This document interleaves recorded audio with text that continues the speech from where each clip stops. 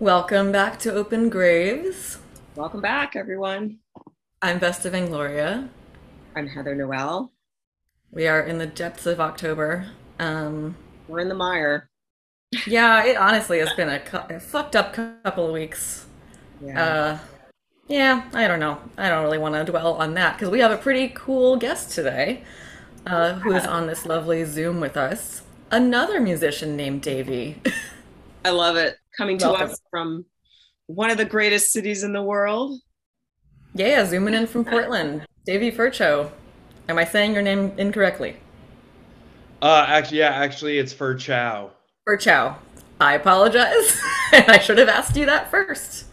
I almost thought about sending that earlier, like a phonetic version, but Ferchow is close.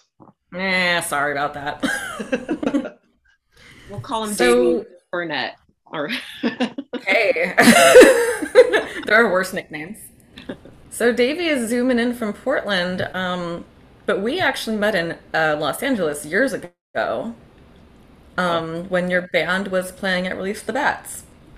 oh, great. yes. Yeah, at the time I was in a band called Swampland, and we were lucky enough to play a Release the Bats before, I think maybe like a year or so later is when it stopped. So, um, Yeah.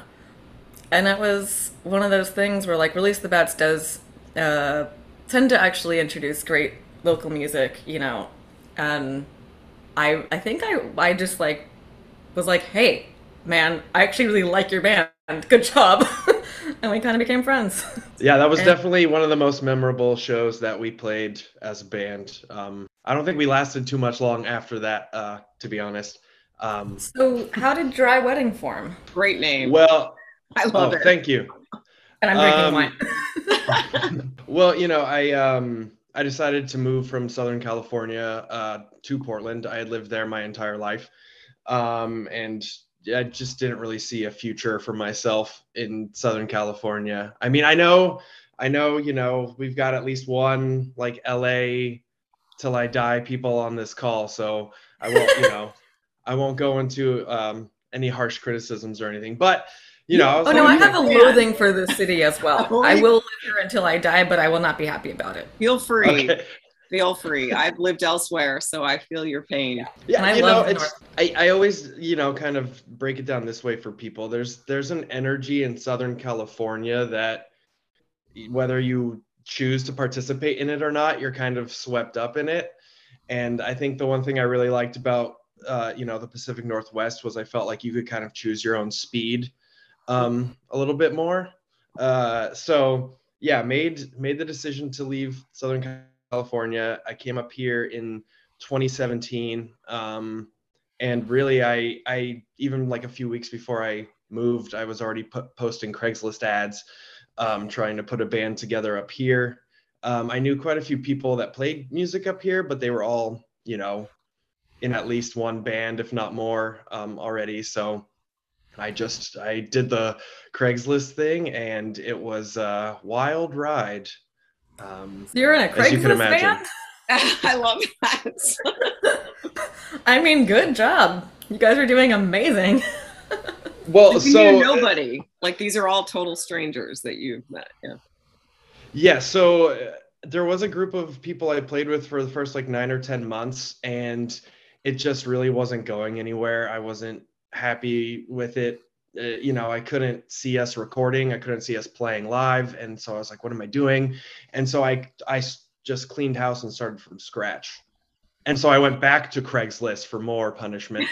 Um, and and then yeah, pieced the band together again, just starting from scratch doing the Craigslist thing. And after God knows how many trials and errors, finally got the right group of people together. So So, so you grew up in Portland or in the Northwest generally? no, I grew up in Southern California. SoCal. Oh, you Yeah. grew up here. I'm sorry, I misunderstood you. Oh, gotcha. Oh, Yeah. didn't Where we all? about? Where about? I lived in Corona until I was 10. Ooh. And then I lived in Orange County, Huntington Beach from like 10 to mid 20s. And then for the last 5 years I was there, I was in Long Beach. You look very familiar to me. I'm wondering because I grew up in Huntington Beach myself, and I lived Yeah, in. you look super familiar to me. I was gonna say that the second we This got is on my this favorite call. I thing was in like, the world. where did you go to school? Edison. Okay. Did, Okay. where did you go to school? I went to Marina. Ah, okay. Well, you have my mom for Spanish? She taught there. What's your mom's name? Mrs. Aldridge. No, did Okay. not have her as my Huh. Spanish teacher. No, Maybe K were you Straw. Maybe I saw you. I mean, Probably. did you go to other clubs there? a little bit. And then before I, started dabbling in the goth scene, I was firmly planted in like the punk scene in Southern California for many years. So I don't know if Okay. you were running in those circles or not at all. Yeah. Where about would you perform, or what venues would you go to, or do you remember? Or where would you Yeah. hang out? Where would you hang out?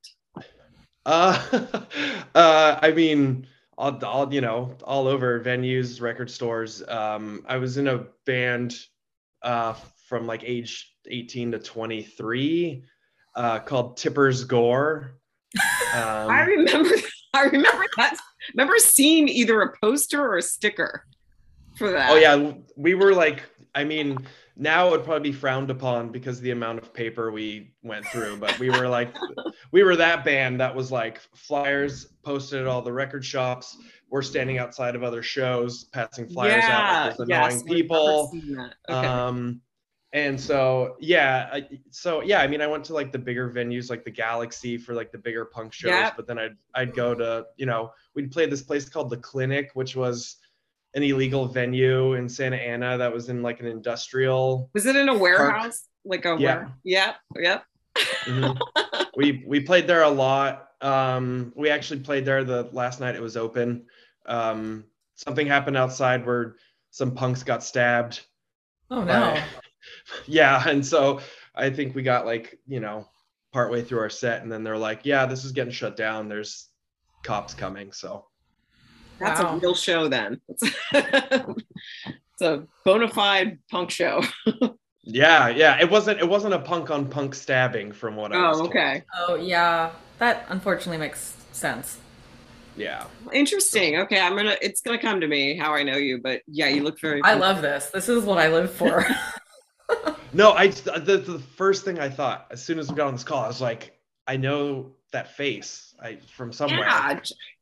Marina, and then how long were you in Huntington Beach till? What year? Till I was like 25. So I went to Golden West College and Okay. then I went to Cal State Long Beach. And we all have literature degrees, I believe. And I lived across from Golden West College. I rented a room like literally right across the street. So that's really, I don't know. Here we are now. Here we This are is now. amazing. But it's nice Yeah. to re-meet you or whatever. Yeah, it's nice to see you again, maybe. The catalyst of goth. Yeah, if I can. Okay, so what led you over to the goth side, and how old were you? Paint me a picture. Okay. Well, actually, I've listened to some of your other episodes, and I know that one of the things is like, where did your darkness come from? Yes, Um, Timmy, what is your darkness? Done his homework. so I could kind of start there and trek from the initial darkness to where I am today. Yeah. Let's do it. So growing up, I had an alcoholic father, who also at one point started to get into some pretty serious drugs, but alcohol was the substance of choice. And so my parents split up when I was 9. That wasn't traumatic for me in any way because I was like, yeah, of course you aren't going to be Please together. go. This is clearly not functioning properly. But fast forward a handful of years, when I was 13, he ended up passing away from basically drinking himself to death. Wow. And there's a lot of weird parallels there because we have the same birthday. Like I was born on his birthday, and so I was named after him. So daddy issues there for sure. And so that was kind of the initial, I think, like darkness point. But I'd also like to say that it helped me develop a strong sense of self at a young age. So I've been able to actually take away a lot of positive things from that. Mm. So actually one of the things that happened was he was living with my grandparents at the time because he had gone to jail and lost his job and moved back in with his parents.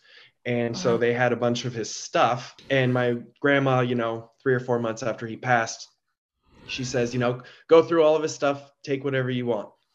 And I remember going through his cassette tapes, and a lot of it was like bad, like 90s K-rock, like alternative rock stuff of the Yeah. day, or like, from the 90s. And but the one that wasn't that was there was a Black Flag Damaged cassette tape in there. Oh. And I was like, this sounds kind of familiar. This looks interesting. And this man is looking at his reflection and punching the mirror. And I don't know, I connected with that.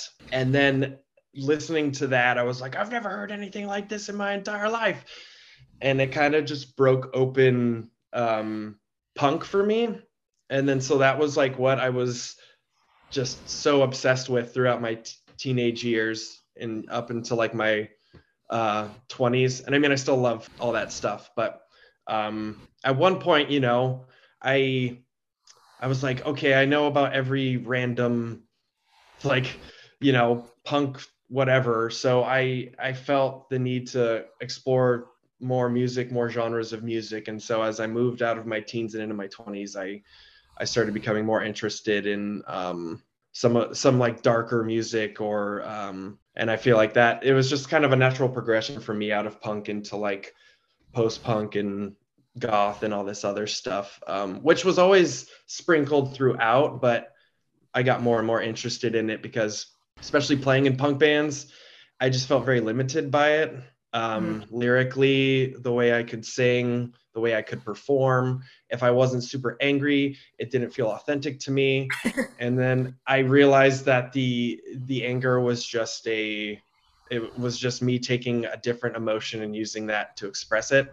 And so I think that was a big part of me drifting more over to darker types of music was I was like, oh, this feels more vulnerable. It feels, like it feels more, there's like a deeper connection there. Not to say that punk isn't powerful, but yeah, I was like, if I'm sad or this or that, like I want that to be the thing that's expressed and I don't have to like mask it all in anger. So I feel like that is, I would tell me about your experience with this, but that can be a very like masculine stereotype that can be harmful to men because you're sort of only allowed to express emotions in this very narrow manner, and punk takes on a lot of that baggage. no, I definitely think that's true. And I felt like when I was young, there was a real strength in being able to express myself that Yeah, I'm way. not trying to throw shade at punk But either. It's just a thing that sort of manifests in that way.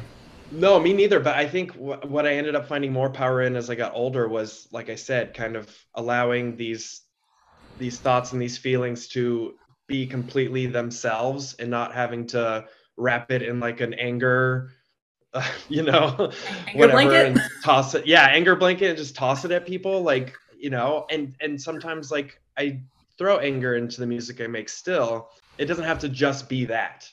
Yeah. So right when we started, like all hopped on the Zoom, but before we started recording, you were like, "Oh, that Nick Cave poster behind you, I have that as well." And I was like, "Shit, we gotta start recording because that's funny." But that also made me want to bring up that cause I was, refreshing myself on Dry Wedding before we started this, and it really does. Your music does give me birthday party vibes. That's definitely yeah, part of the intention there. We get it a Well, lot it's too. working. Well, thank you. And I mean, we get it a lot live. I think that there are more dynamics and things in the live than we've been able to capture on, in a recording as of yet. So And that did come across also in when you were in Swampland as well, and that was what made me connect with you about your music because, and I think this is actually true for most bands that used to play Release the Bats. It requires a certain presence, and you guys definitely had that. And it can be kind of unusual in the goth scene, I guess, to get into a band just because you happen to randomly see them live. Like, we get very culty with our interests and legacies and all of that. And that was one thing that I really missed and respected about Release the Bats, and you were an example of that. Oh, well, thank you. That's very kind. Do you remember what time slot you went on? Or, I mean, familiar with Dave's sort of go on whenever you feel like it mentality. Were you one of the first bands up, or were you in the middle, or? We were the only band. Oh, you were the only band that night. Yeah. I think toward the end there, they started doing just one band at a time because of the like club versus band balance. Okay. So most of my Bats experiences, I think, were a single band situation. Can I ask about I mean, I understand the entendre with Dry Wedding, but how did you come up? I now understand more about Dry Wedding. I know. Well, you know, it's I definitely draw influence from, you know, Southern Gothic literature and things like that. And so on the one hand, I was like, okay, that kind of evokes that a bit. Also, I liked this. I don't know. I think something I explore in my writing and something that I'm interested in is this idea of like wanting to control things, but not really having control over anything. And I feel like a Dry Wedding's kind of like that. You're trying to control how people are taking in this event and how they're interacting. And, you know, grandma snuck in a flask and it's, you know, there's nothing you can do about it. And so I think on that level too, I like this idea of like this push and pull of wanting to have control over things, but not really having it. And also I like the idea too of like, you know, just talking about it as like an experience. Just kind of this like, I'm hoping, you know, to have like this kind of raw, direct line between us and the audience and not really have external distractions. And so I think it kind of works on that level as well. I've been to a Dry Wedding. Yeah, people will be like, that doesn't sound fun at all. And I'm like, well. You know why it was fun? It was only fun because my fun-loving aunt, she had a stash for us to sneak away, and those who knew about it could partake while nobody else was the wiser. So it's like my little clan of aunt and uncle and me and my parents, like, were the only ones who knew where it was. It's like, so yep. It were, on that. Yeah, I know. It sort of, it does the opposite of what they intend. Much like prohibition. Well, I always just feel like it starts with like them not wanting one particular person to drink, and then that just becomes the blanket, policy. Yeah, you're trying to control one person or a small group of people, and so you're like, now nobody can have fun here. I also take it as the double entendre of of a very virginal wedding. Yeah. Yeah. I think no fucking wedding. That's in there. Well, I have to ask this now. Are you sober? I am. I don't mean actually. Right at this moment. I mean in general. Yeah. It's interesting when people ask, when they label it as sober. I've just never been a drinker or a partier, and so for me, like, I don't ever think of it as being sober. It's just my default mode at this point, The way that I phrased it did sound like sober from alcohol, which is a whole other like life trajectory situation. Would you identify as straight edge? No. Okay. No. Again, not throwing shade at the straight edge culture. I don't identify with it for various reasons. I think there's okay. I think there's a lot of violence and just negative aspects. What we were talking about earlier about men and that expression of feelings, and is only one approved way. Yeah, that culture has it. It's just I don't have like this like strong opinion where I'm like, this is the way to live and this is the way that you should live. It's never been that for me. It's like I mentioned my dad earlier, I saw I had this example laid out before me, and I was able to recognize that I do have an addictive personality, and I'm like, I would probably like alcohol, I would probably like drugs, but it's not even worth it for me to like dip my toes in, because it's you know, there is a risk there.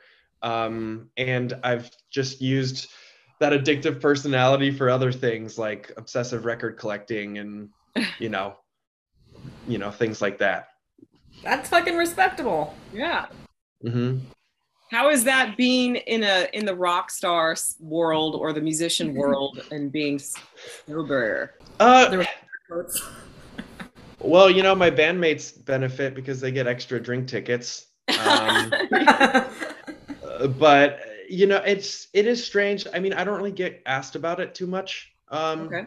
You know, I feel like as I've gotten older, it's become more normal for people to see someone not drinking. But yeah, like they usually do assume that I was a drinker or something, and now I'm reformed or something. But you know, I guess there are still those moments where I do feel a little detached from certain gatherings, or you know, whatever the case may be. So what inspires you? How do you what inspires you maybe in writing and making music, especially that you write the lyrics, correct? Yes. Mm-hmm. And a lot of the music stuff starts with ideas that I come up with, not exclusively, but you know, a lot of it is like me recording demos, and it could be a riff or two, it could be like a bunch of pieces of a song already, and then we usually kind of build from there. So I mean, I don't know, like I mentioned obsessive record collecting, I'm always just like intensely hunting down new music. I also watch a lot of films and collect movies, and also buy a lot of books and read a lot. So I try to pull from all these different art forms to keep it fresh. And then also, as I'm writing lyrics and things, I'll do a lot of kind of nerdy research, looking up, you know, like, I don't know, I've gone down some pretty insane rabbit holes, and sometimes I don't even know how I got there. Like what? So, oh, you're gonna put me on the spot? Sorry. I know I'm bad with that too, so we can come back to it. I'm just trying to think if I've done that recently. And you know, of course, just pulling from life experiences. I'm one of those people that sometimes I'll just get hit with a line or two or an image, and I'll have to immediately jot it down, or I'll forget it. So yeah, that's definite poet vibes, and we have a Zoom full of poets right now. Yep. So you both have literature degrees, you said? I have a computer degree, but you're but I'm a writer. Yeah, I worked in entertainment industry for quite a while. I was on a show, Criminal Minds. Oh, okay. Might have heard of it. And then I'm a poet as well.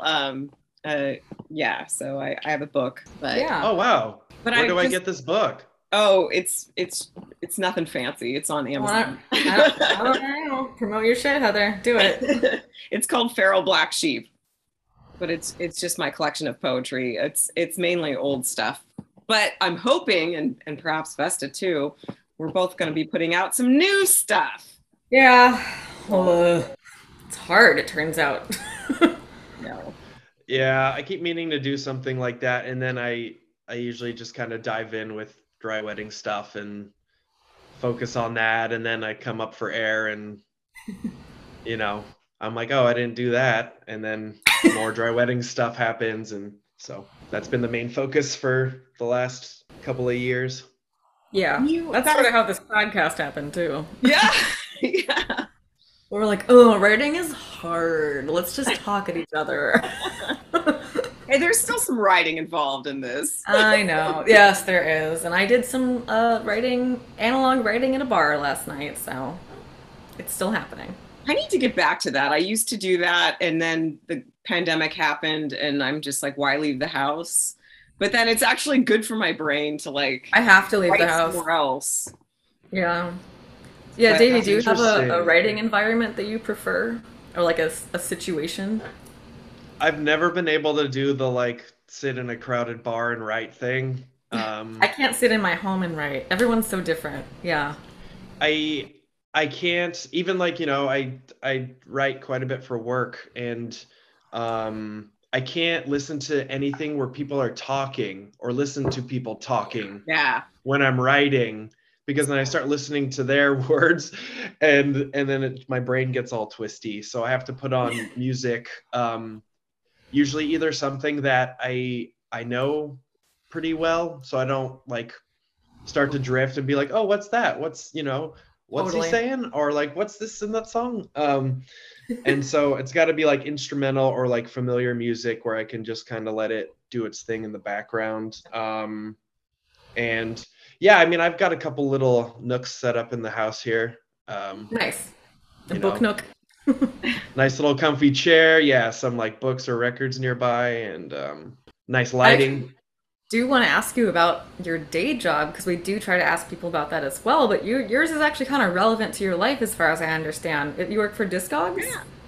Yeah. That's fucking cool. I also used to be a copywriter, but yours sounds like a better one. Well, I worked for like a property management company for years Ew. and years, and Oh, yeah, I mean, it Oh, was that sounds fine. deeply unfun. yeah. No poetry there. I no, I mean, I did my best. But yeah, I got to work from home, and like, I mean, this was pre-pandemic even, so I've been doing the work from home thing for like 9 years or something. Whoa, that's badass. Um, I envy Lucky. that. yeah, so that was a good experience until it wasn't. And then I've been kind of obsessed with Discogs for the last 12 years or so. I guess I'm in the top like 1 or 2% of users on there. I have found out. And so I was like, oh, it's my dream to work there, and they're like local here to Portland, Oh. and then I applied, and they were doing the whole remote thing, and it was just wild because I hadn't looked at their job postings in years, and I looked out of the blue because I was unhappy with my job, and there was a posting for this job that was my exact skill set and my exact experience, and so the job had never existed before. It was a brand new position, so That's awesome. I That was actually weirdly my role at my former company was like they're like, yeah, I think we need to not just be making everyone who works here write shit when it's not their job. So hire a writer. So that was my intro to copywriting as well. Davey, can I work at your work? I mean, maybe we're continuing to grow, so if there's room for more writers. Yeah, I never in a million years thought my No pressure. useless. That might have been inappropriate. I don't know. No, I would definitely keep you in mind. But yeah, I just never thought in a million years that my useless record knowledge would actually have some sort of use in the real world. Because now I'm writing about, records and gear and all this nerdy stuff. So That's really cool. I'm so happy to hear that like been able to do the day job thing in a way that is also meaningful to your artistic life. yeah, I always viewed them as so separate. So Yeah. No, and they very often are. Yeah. mhm. Do you dance at goth clubs? uh, That's a no. I mean, I don't frequent them, but I've been known to, I did some dancing at Release the Bats, and Portland's a great town for that. There's a couple of really cool clubs where they do regular goth nights and dance Yeah. nights, and Other than Lovecraft, that's the only one I can think of that I've personally been to. What's going on in Portland? well, the Lovecraft was renamed to the Coffin Club What? because Lovecraft was a racist. Oh, Lovecraft was a total trash person, but that's okay. I have mixed feelings, but okay. But so when you went there, it was probably just the little spot upstairs, yeah? Was it upstairs? Well, like you just go in on one level, like the street, you Yeah, walk it was in, and like it's 2 rooms, but one level. Yeah. yeah. Well, they now have opened up the entire basement, and Oh, it's cool. huge. There's another bar down there. They just built a huge stage down there. There's like an outdoor area outside the basement area that's got like a vegan food truck and a bunch of tables and stuff where you can sit and hang out. Wow. So that's going on. Oh yeah, and then the other spots around town that are happening. There's did you go to the Star Theater while you were in I feel town? like I have. Wait, I think we might have done the poetry brothel there. Oh, Okay. Yeah, it's downtown. I don't fucking know, but I think the answer is yes. uh yeah, well anyway, they do like a weekly goth thing on Sunday nights called Hive. Okay. And that's like a weekly deal. And then I mean there's always just stuff popping up all over at different bars and clubs around town. I'm very glad to hear that. But you said you're not a dance person. yeah. Because the next question I was going to ask was, what was the first goth song you danced to, if you recall? Oh boy. I mean, you know, To make I something feel up. like well, you know, I'm guessing is probably something by Bauhaus, you know, classic kind of, you It's know, like because your vibe. they were a band I was, you know, even pretty early on into my punk days, I was into Bauhaus and Yeah. you know, I feel like they get you know, they get embraced by the punks quite a bit. They're definitely the post-punk. Like I would say they're kind of one of the epitomes of post-punk because of just sort of that transitional era and phase. I shouldn't say phase, that was rude to all of us. It's just a phase, mom. Yeah. Exactly. It's not a phase, mom. And would that have been in LA? Long Beach? Que sera? Yeah. No. Oh, we're talking about me like this You're isn't me very Yeah, dancing no, in I my really room. do. We like to ask people, like, it's part of your origin story for all of us. Because something about it had an effect that made us stick with it, because it's, like you said, not a phase mom. Yeah, I mean, I don't know if I like can attach like me dancing to a song. Like I don't know if I could Yeah. pinpoint it to that one exact thing, you know? Well, then start now. No, just kidding. I will say one thing because we mentioned them earlier. So when I was in high school, my stepbrother could see all the punk stuff I was getting into, and he would sometimes make me these, you know, MP3 discs with a bunch of stuff on them, or burn me CDs. And one of them was the birthday party prayers on fire. And Nice. so at high school me, I don't think I was fully prepared for that quite yet. I Um, actually did not get into, like, Nick Cave and the birthday party until my 20s. yeah, so I mean, It's same a here. lot. So I was just like, what? You know, like it was just a little, I think, too far outside of my current punk realm that I couldn't fully grasp it. And then I don't know, there was something about it that made me want to revisit it when I was, you know, in my low 20s when I was going to college. And so I started there and I was like, oh my God, this is the greatest music I've ever heard. And it's like way more intense than all of this punk stuff I've loved for years. It is, right? The birthday party is fucking, I'll just say a lot. It's a lot. But Yeah, also it's a in lot. that very, like, Bauhaus genre of, like, the essence of post-punk, like, really taking a lot of what punk was, and it's like, no, it's okay to be sad and not an angry man.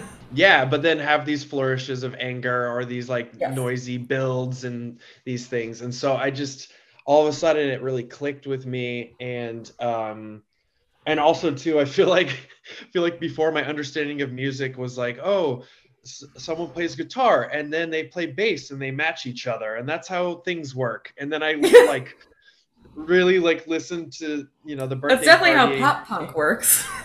Well, like I mean, you know, there's like a lot of punk. It's like, you know, it's pretty locked in.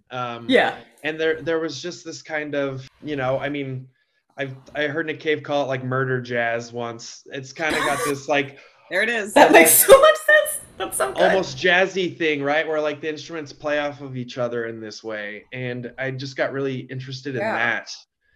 Well, And it's dissonant in a way that a lot of Bauhaus is as well, and it's like there's something about this like dissonance I think that is kind of like objectively upsetting but attractive to some of us. yeah, I mean, it's like it's beautiful and harsh. I think, you know, not to sound cheesy, but I think it mirrors the human experience because, you know, you Hmm. have these moments where things are quiet and sparse and beautiful, and then you have these moments where like everything is just raining down on you. Mm-hmm. And Or you're so like, screaming sex vampire like that's normal. yeah, yeah. So it's just, yeah. And I mean, I think that's something that I think I'll be interested in now until I'm dead, is just this idea of making art that kind of mirrors life, and it has these ebbs and these flows and these chaotic parts and these beautiful parts. And so yeah, kind of like everything broke open there. And then I like went backwards and got into the boys next door. And then I jumped ahead and started getting into the bad seeds. And so it was like, Okay. yeah, birthday party, boys next door, bad seeds. And then I just went through like everything. And then at that point, like I hadn't really been doing the baritone singing thing. Mm. I sang in like a higher register, and especially with bands where you're yelling, I just feel like it's like a natural thing. Um, Unless you're doing like a death metal growl or something like that. But anyway, Right. so I was like, I love the way this sounds. I started really getting into singers like Scott Walker, Oh, yeah. Lee I actually only got Hazelwood. into him surprisingly recently. Actually, I have a Lee Hayes. Yeah, weird crossovers that are not necessarily like. This is probably part of what I appreciate about your music is that Scott Walker and Lee Hazelwood, like you don't necessarily associate with goth, post-punk, the gothic, but it's there. And I think Spotify, my Spotify channel, like really like railroaded me into Scott Walker because of my Nick Cave fixation. So I can actually thank the algorithm for that. I actually was Nice. listening to some of your stuff on Bandcamp today, and that's who I thought you sounded like the most was Nick Cave, the essences of. Yeah. Yeah, I It get all that. makes sense.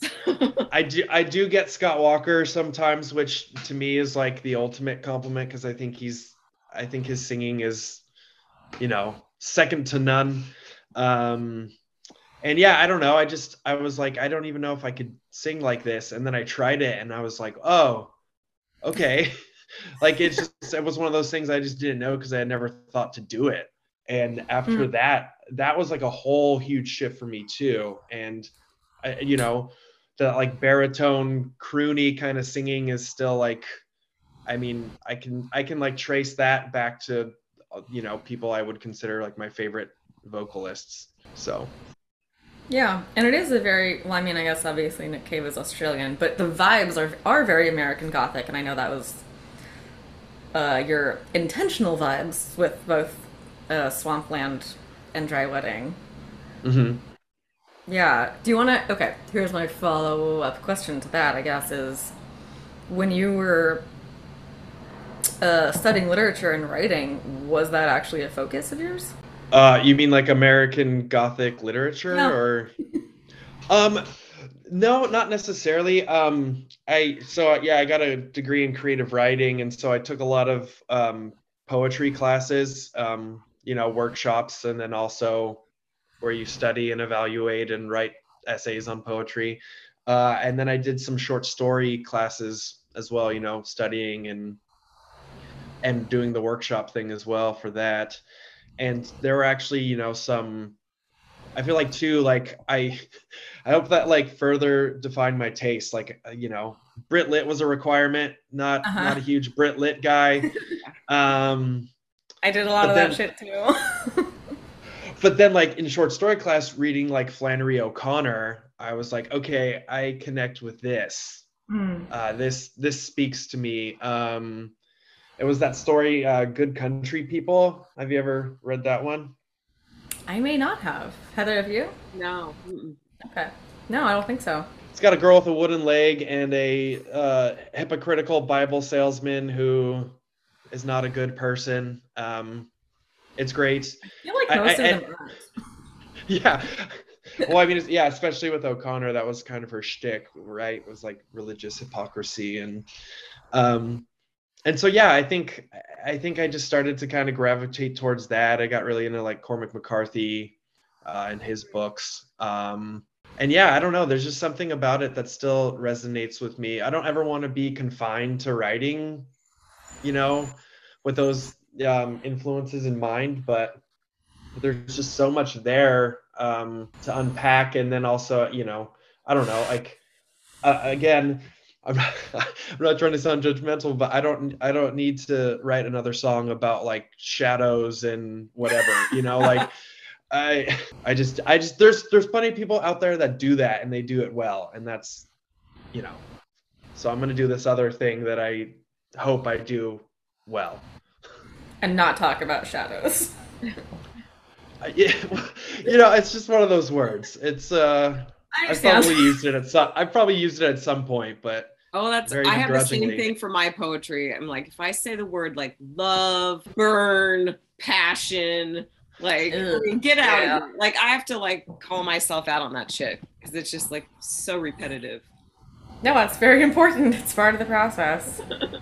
I was going to ask, since you are a transplant from sunny California, has the weather affected your writing or your music writing at all, or your mindset in general? I'm just curious. I lived in New York for 5 years, and it was drastic. So Yeah.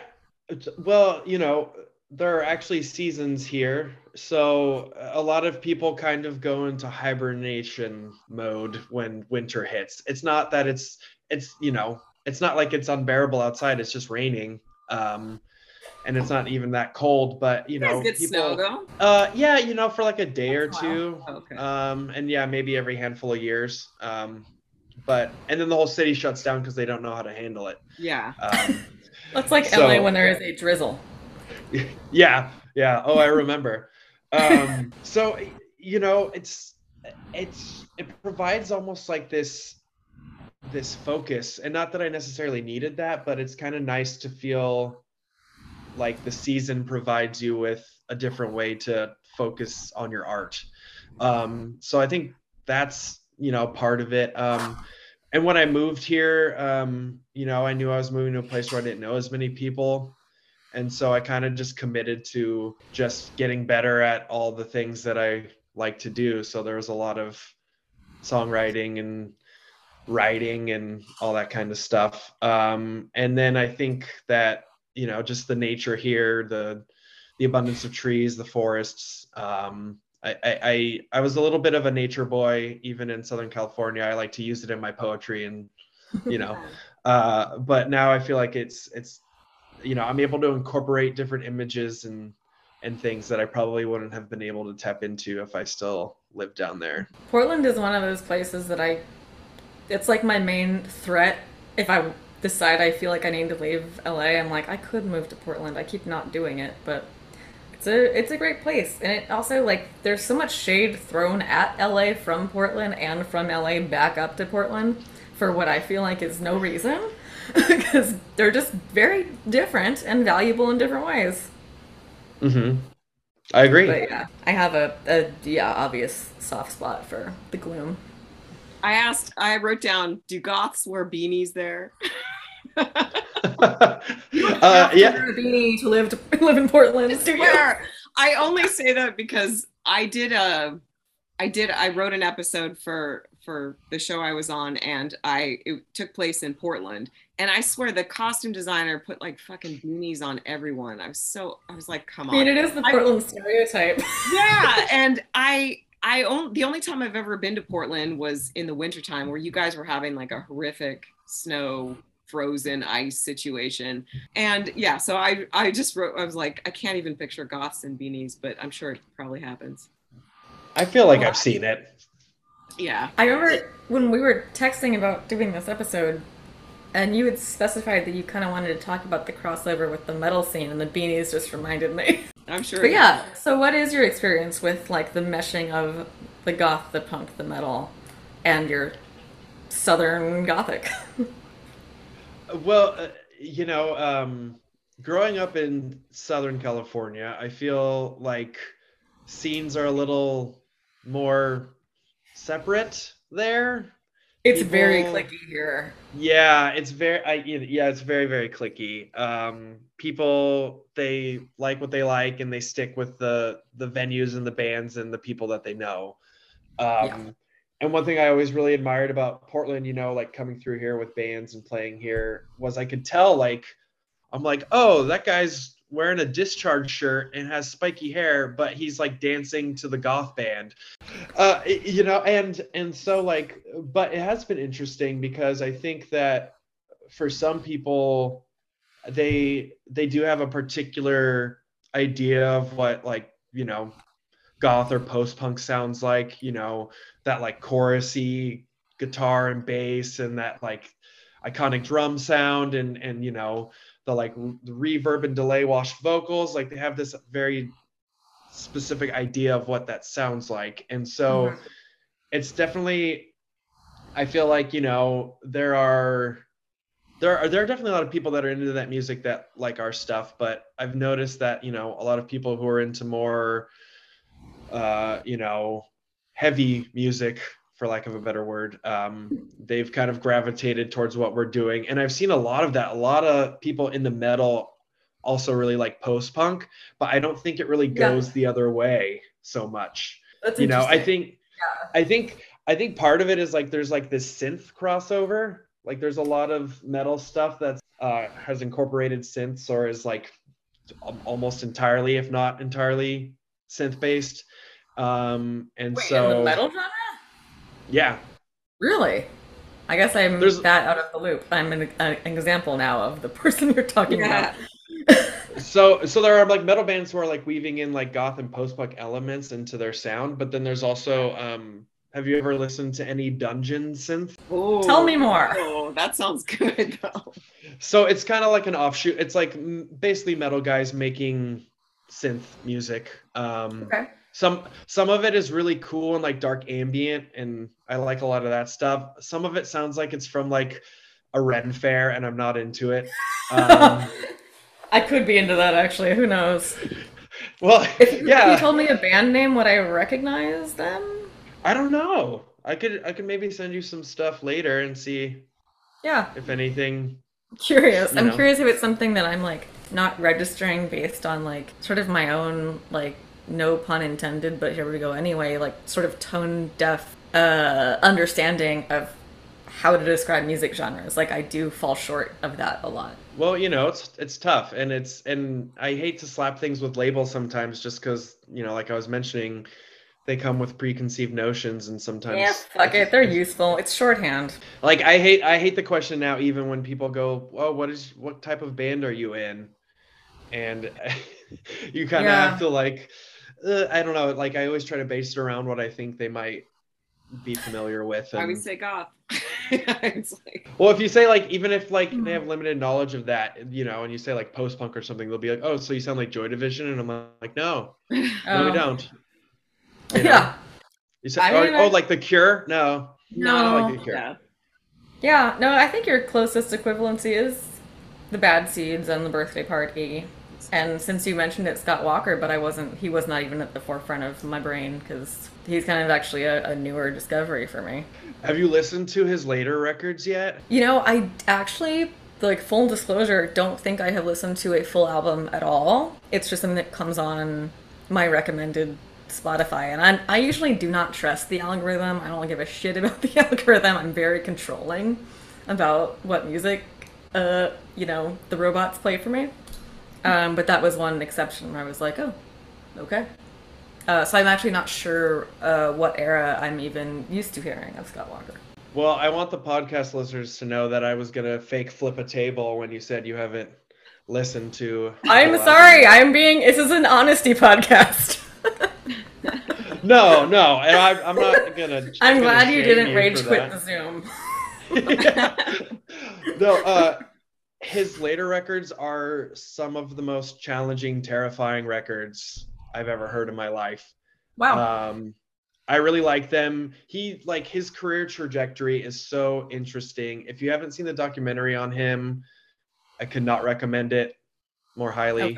I will have to look into this further. This has been educational. Yeah, I'll check that out. But if we're in the vein of honesty, I'm not a Nick Cave fan. I know, Heather. That's okay. Me personally, and the band, we pull in influences from a ton of different places, and I think that's Yeah. why we've found ourselves kind of in between worlds a lot of the time. Yeah. You know, like I'm really into are you guys familiar with Woven Hand? I've heard of them. Yeah. I know the name and I do not know if I know their music. Yeah, so that's a huge influence on me, and the main guy from that, his band before that, 16 Horsepower. I'm taking notes. Highly recommended. Yes. So there's a lot of that stuff. I mean, we're big Swans fans. That's Oh, I definitely hear that for you guys. You are in the Swans house. Yeah. You know, and By the way, actually, I think the loudest concert I have ever been to was Swans. To the point where it was a problem. Yeah, I walked out the first time I saw them after about 45 I did too! minutes. Are you serious? And I love them. I saw them again and I was like determined to stay until the end. And it was the funniest thing because I think everyone that was still left was like of the same opinion, where they're just like, no, like I'm gonna make it to the end. And was so this the Fonda? I did see them at the Fonda when I was in California. That was where I saw them. And then I saw them at a place called Revolution Hall here in Portland. That's an old high school that's been turned into a venue. Oh, cool. Yeah, super cool. But yeah, I was like, I don't even think they're playing songs. I think they're just like making it up as they go, and they're just like jamming on this one note for 13 minutes. And yeah, so it was like people were just dropping like flies, and then there were like some seats, and like me and like a couple people I knew were just like just kind of melting into the seats. And then they started like trying to dissociate. That kind of had like a beat to it, and you could see like everyone just like slowly like rise and start to like look around at each other like, is it happening? Are they playing a song? And then everyone got kind of like a second wind, and then it was short-lived, but we made it to the end. Good job. I didn't make it through a Swans show. I failed. That's okay. You're supposed to be wanting to be there. Like this is. You are supposed to be. I can't even like imagine being at a show and being driven away. Like it's okay. Heather, you got to see the Swans one of these days. Oh, and then the documentary is like 3.5 hours long. Like that's. I have not seen that one either. Okay. You can't escape it. Like they're just. And this is a band you like. I love Swans. So it was actually when I was with my ex at the time. So this was Tenenberry. Heather knows him. We're still deeply close friends. And he was like the bigger Swans fan of the two of us, but he was also very like socially anxious, auditory sensitivity. He was a DJ and stuff.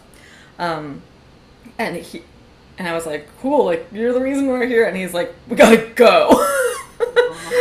And it is, we still joke about it to this day, because it was like, yeah, we were there on purpose and paid money, and we're driven out and are like, I don't know, it's just like a weird, like now humorous part of the goth experience to be like, did you make it through the Swans show? Wow. Okay. Yeah. But they are in that sort of dissonant camp of like Bat House and the Birthday Party, which makes a lot of sense, and I wasn't even thinking about them when we were discussing your music earlier. But yeah, good point. I think your band is definitely not abrasively loud. Well, you should see us live. I think it's a little different. I have seen you. Well, I saw Swampland live. I guess I have not seen Dry Wedding. Yeah, where do you guys play? A whole other ball of wax. Where do you play? What's your schedule? Well, we locally, I mean, now that shows are happening again, we usually do about one show a month here in town. But we are, I'm in the very early stages of planning a West Coast tour for us in March. Awesome. And as long as that all lines up the way I think it's going to, we'll definitely be down in your neck of the woods. Cool. At that point, so come check you out. Yeah. But I wanna jump back a second, because yes. I want to know why Heather doesn't like Nick Cave. I'm not gonna sit here and defend him, because I can understand why someone wouldn't be into his stuff, but I would like to know why you personally don't. And I've seen him live. It's very drony for me. It's very drony, dirgy. You will not like Swans. I take it all back. Don't listen to Swans. Okay. Never see Swans. Yeah, I don't know. Like I have synesthesia. So the type I have is chromesthesia, so I can hear colors in songs. So every song has a color to me, and his are very swamp gray. It's not. I love that. It's not, to me, it's not a pleasurable experience because it sounds very, it's not even like a cool funeral gray, or, you know, it's not even like brushed heather gray. It's like a swamp, dirty gutter dumpster gray. And yeah, and I feel like a lot of his lyrics are misogynist. That is also true, and that's what we were talking about on our last solo together episode. That he is very much in that camp, and that is a thing I come up against a lot. But in that way, it's similar to, am I going to stop loving Edgar Allan Poe? Yeah, I mean, I get the aesthetics, and like he's made his mark, and I understand what he's done to the scene. And there's literally one song they play at the clubs over and over and over. Yes, and over. And it was only Red Right Hand.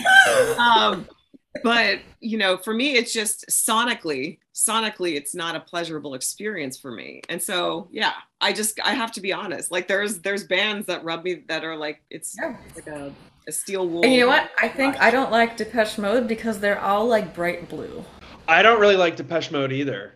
Thank you. Get out of here. I get a lot of shit for this. I never really meet anyone that doesn't like them, so that's fun. Do you both enjoy math? Math? Enjoy math? Math. They're very You know me. They're absolutely not. Band. Like they're. Do you enjoy math, Heather? I actually do. I do. Oh, okay. And actually, like, so does our buddy Jay, who is obsessed with them. He is kind of a they're very mathematically pleasing. You know, music is all math, and that is so interesting. Whereas, like, no, because like Nick Cave and like both like the Bad Seeds and the Birthday Party and again Swans, no mathematical alignment. I don't think, but I'm also like, Davey, what's your opinion about that? I don't. They're kind of anti-math. I think that's a fair claim to say that they're anti-math. I never associated math with Depeche Mode though either. I guess I didn't either, but I think Heather makes a really good point. Yeah, I usually, when I think of math, I think of like, you know, music with really weird time signatures and things like that, where it becomes very like, you actually have to like talk it out. Like, I think of math music as like Unsi Industrial, which I actually hate. Like listen to Lie to Me by Depeche Mode. That is one of the. I'm not saying I hate Depeche Mode. Their shit is actually very catchy, probably because it is like based on mathematical formulas. Lie to Me is a very good song. Lie to Me, you can hear, like, to me, that sort of well-rounded sonic view. It's just like a soundscape.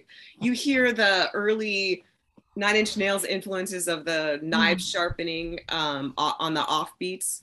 You hear the very low hum of the melody coming in that sort of creeps up. There's a lot of, like, the way that they use it, it's very, like, aesthetically pleasing.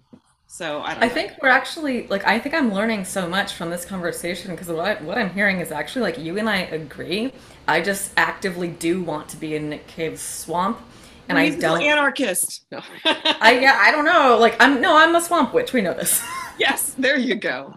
Yeah, there's a time and a place for all that. I think it's just not something that I would listen to on my own that would lift me up in a way that other goth music does. And that's how I feel about Depeche Mode too. It's like I'm never mad to hear it. I just don't put it on purpose. All right. Yeah. That's interesting. That. Yeah. Mm-hmm. I have to know, and I might regret asking, but if you said you listen to the Dry Wedding stuff on Bandcamp, what color are we? Yeah, the two that I listened to today, I can get you their names later. What the first one was like a kind of a, not quite a turquoise, but a little dirtier than turquoise. But I can give that to you. And then the second one was more of a red, like a deep red. And then I love that. Yeah, and then I feel like the previous album, is it the one with an S? What is? So the latest one's called Sway. That's the like Sway. newest one. Yes, I'm sorry. Yeah. Sway. And Sway. Yeah. and then the first album is The Longer Road. I'll just say this. I enjoyed Sway a lot more. Yeah. Well, Yeah. we feel the same way. So Okay. I feel, That's great. I mean, that's how evolution of any art should work. So I'm glad that you feel that way. yeah, it felt it seemed a little more goth and it seemed a little more clear and crisp as to the sound you were going, like as to like the statement it was making. I don't know. That's all. Yeah, we agree I with loved you. it. I mean, it was, yeah, I enjoyed it. I was like, oh wow, his voice is amazing. Like I'm like thinking, like I was like, that's why I'm kind of shocked to not only recognize you, but I was like, oh my gosh, he's so clean cut. Like I was expecting this, like I don't know what I visually put in my mind, but it I don't 1980s Nick Cave. I think so. Well, I think I think that's something that I love so much is I feel like I can take on these aspects, singing and playing guitar and performing on stage that maybe you wouldn't necessarily pick up on just walking by me down the street, or maybe you would, I don't know. Yeah, fool them all. Yeah, I apologize for you having to stare at my this Nick Cave poster. No. Which, by the way, and this does unfortunately speak to your criticism, it is a signed poster, and it is signed over the vulva. Shocking. Mine is also signed near the woman's nether region. Yeah, it's definitely a loaded choice. Well, that's why he uses his red right hand a lot. You know what? I will say this as well. Not to be like an apologist for the sexist part, but I think the wisdom that comes with age, because I do. Davey, do you subscribe to the Red Hand Files? I don't, but occasionally I'll hop on there if I see one that seems interesting. Oh, I've signed people up for it like without their permission. So I think that's a threat, so watch out. Yeah. No, but it is, he does have his problematic perspectives, but I think the evolution that has come with just like living into life as an adult person is like understanding more deeply how some of that was problematic when you were, a 20, 30 something year old, like quite fucked up on heroin person in the 90s. Yeah, he's like, if you watch interviews from the 80s or 90s, he's just completely insufferable. And now he's just this complete gentleman when he gets interviewed and, talks directly with fans. I do actually, I refer to non or post Bad Seeds Nick Cave as that is a sad old man Nick Cave era. And, it's actually artistically not as appealing, but more emotionally respectable. So there's some conflict there from... Well, I'll be honest. I wasn't into the last Bad Seeds record. I kind of wasn't either. It's the first album of theirs I don't own. Ghosteen didn't do it for me. So it's sad old man era. That's what we're dealing with. Well, I'm like, come on, stop phoning it in. You're just gonna sit down and play some random shit on the keyboard and then sing over it, like with some lyrics you wrote 15 years ago on a hotel napkin. Come on. Write some songs. Yeah, right. It does feel very hotel napkin-y. Well, it's just he talks about it all the time. Sorry, that was a long ass Nick Cave tangent. We can stop. Sorry, Heather. Oh, I'm so glad. Hey, I have a friend in Gresham, and so I'm due to visit him. So I'll have to see if you guys are playing when I'm out visiting. Do you know where that is? Is that kind of near Portland? Yeah, it's just, it's a suburb. It's just one city over. But yeah, no, that would be great. And I'm still trying to figure out where I know you from. It's driving me crazy. I know it'll come. I was going to say, because you mentioned a stepbrother. Do you have a half brother? I do not. Okay. I want to help solve this mystery. I know. So did you ever hang out? Unfortunately, my high school haunts were very tame. I think I hung out in like the downtown Huntington Beach area, like the pier. Did you ever loiter around those parts or were you a coffee shop poet like I was? No, not a coffee shop poet. So I did not hang out downtown. I mean, I would occasionally go to Electric Chair when it was there. Yeah. Or what But was that record store? I did work at that Albertsons across from Huntington Beach High School for many years. It was my first job. Albertsons. Heather, is this like related to your Ralph story? No, it's not. I know exactly where that Albertsons is, but that I didn't really go there. No. You went to the Ralphs. Your team I Ralphs. went to the Ralph's, but that was towards Golden West with Madden. I know. Thanks, Vesta. You're welcome. Bring up Like, my pain. There's a record store on Beach Boulevard. Vinyl Solution. Yeah, did you hang out well, there? that's a good name. I hung out there all the time. I did too. So Yeah. maybe it was there. What about 17th Street in Newport Mesa or Costa Mesa? A Like little Rock bit. and Java. I was like a Rock and Java like bar fly before there was bar. No, but I did. There was a record store down there for a handful of years called TKO, and I worked there. I don't know if you ever went there. No. No, I just remember the Tower Records off of 17th. Oh yeah, yeah. Hung out in. No, we'll figure this out. And where was your childhood home at? Like what track? So in Huntington, you mean? Yeah. So my parents still live there. I like that you had to say what track. This is a very suburban conversation. Well, they live like on the outskirts of Huntington Beach. Like the borderline for Westminster is like halfway through their neighborhood. So they're over by like off of like Springdale and Westminster, basically, if you're familiar with that so, like area. North Huntington Beach. Yeah. Yeah, I don't know. It's a mystery. well, I'm sure like 3 months from now, I'm just gonna, be looking at something and I'll be like, oh, yeah, yeah. your voice and your face sound. Yeah, you're gonna like appear in some old club photo together. There it is. No, I was just wondering like who, maybe you hung out with some people I knew or something. I don't know. Yeah, maybe. I was actually trying to think, Davey, did we only ever meet in person at Release the Bats, or did we ever cross paths after that? I think it might have just been that one time, but I know we kind of was, because I was gonna say like, often the answer to this question on a Zoom is like, oh, you were at Vesta's birthday parties at the same time, but you, I think, were not. I was never invited. You moved in 2017. Fuck you. That's the Nick Cave's birthday party. I did have. Oh my god, Davey, do you know this? I did have a Nick Cave themed birthday party. It was called the birthday party. Well, that's pretty good. It was really low maintenance. It wasn't like a Harold Pinter depressing birthday party. No, I think it was 31. So the point was, it's like no one cares about that. Fucking, you're 31. Who gives a shit? Birthday party. I made some themed cocktails. That's all I can say. Were they named after birthday party songs or something? Hell yeah, they were. Oh, nice. well, Bad Seeds too. There was. I feel like I've talked about this too many times on this podcast by now. Hey, it's relevant right now. It is actually. What were they? Just imagine like the junkyard was just like you taking whatever you could find and dumping it in a glass. They were good cocktails.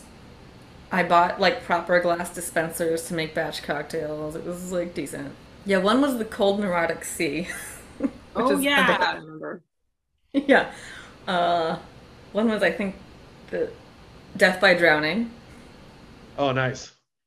And and a non-alcoholic one called the Teetotalitarian. I'm real proud of this. Sorry. I'm sorry to our listeners who I've said this to too many times. Well, have you actually like broken down what you put in each one or anything like that, so the listeners at home could prepare their very own? You know what? I can put them up on the Instagram, which you can find. Nice lead-in, Davey. You can find us at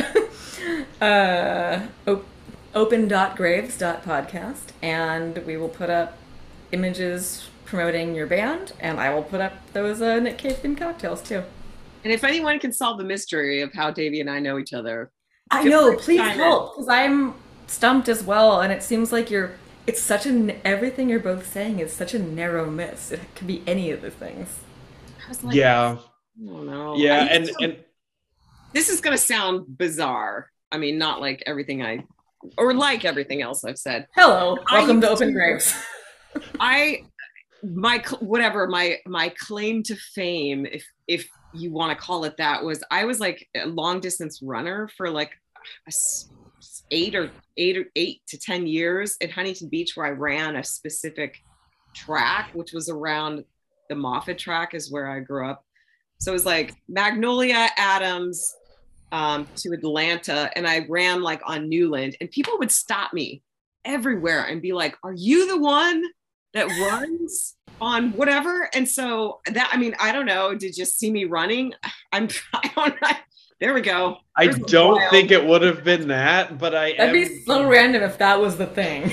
But no, I used to get stopped everywhere, and I'm like, how do people recognize me? It's crazy. I'm convinced though now that you're a vampire, because it seems like you've lived like 42 lifetimes. You've been a long distance runner. You've worked on a successful television program. And now, yeah, there it is. There's the proof. Proof's in the pudding. Yeah, I think Heather is a vampire. I mean, the Goths, we just don't age like everybody else, so we get to live more lifetimes. Well, I might ask you before you post any photos on the Instagram, maybe we could put like a spider web on my face or something to make me look more menacing, because of the clean cut comment earlier, Look, like MS Paint, like make it look real bad. No, it's not. Throw an emoji over your entire face. No, it's good. Well, it was really nice meeting you, and you do have good hair. So, no shade about your hair. Yeah, I have a feeling that this is not your first meeting, and we'll work on that later. Yeah. Yeah, I had such a great time talking to you both. This was really wonderful. Tell the people where they can find your shit. All right. Well, we are on Instagram. It's just at Dry Wedding. We are also on Facebook, if you are still using Facebook at this point. I mostly use it to network for the band. And yeah, you can find us on Bandcamp. It's just drywedding.bandcamp.com. Great. And we're on Spotify and all the other streaming services. Actually, or whatever. Wherever you're listening to this fucking podcast, you can probably also find Dry Wedding. And quick plug. We talked about Sway earlier. That's in the process of getting pressed on vinyl right now. Very excited about that. Nice. So hopefully, maybe 6 months from now it'll be done. Oh, okay. Maybe a little longer, but yeah, stay tuned, podcast listeners, for that. Very cool. Great work. Cheers to your dry wedding. Yeah. Now, very seemingly ironic cheers to Dry Wedding, and I'm going to pronounce your name correctly this time. Davey Ferchow. Burnett. That's it. Yeah. All right. Thanks for joining us. Thanks for listening. Goodbye. Good night. Thank you.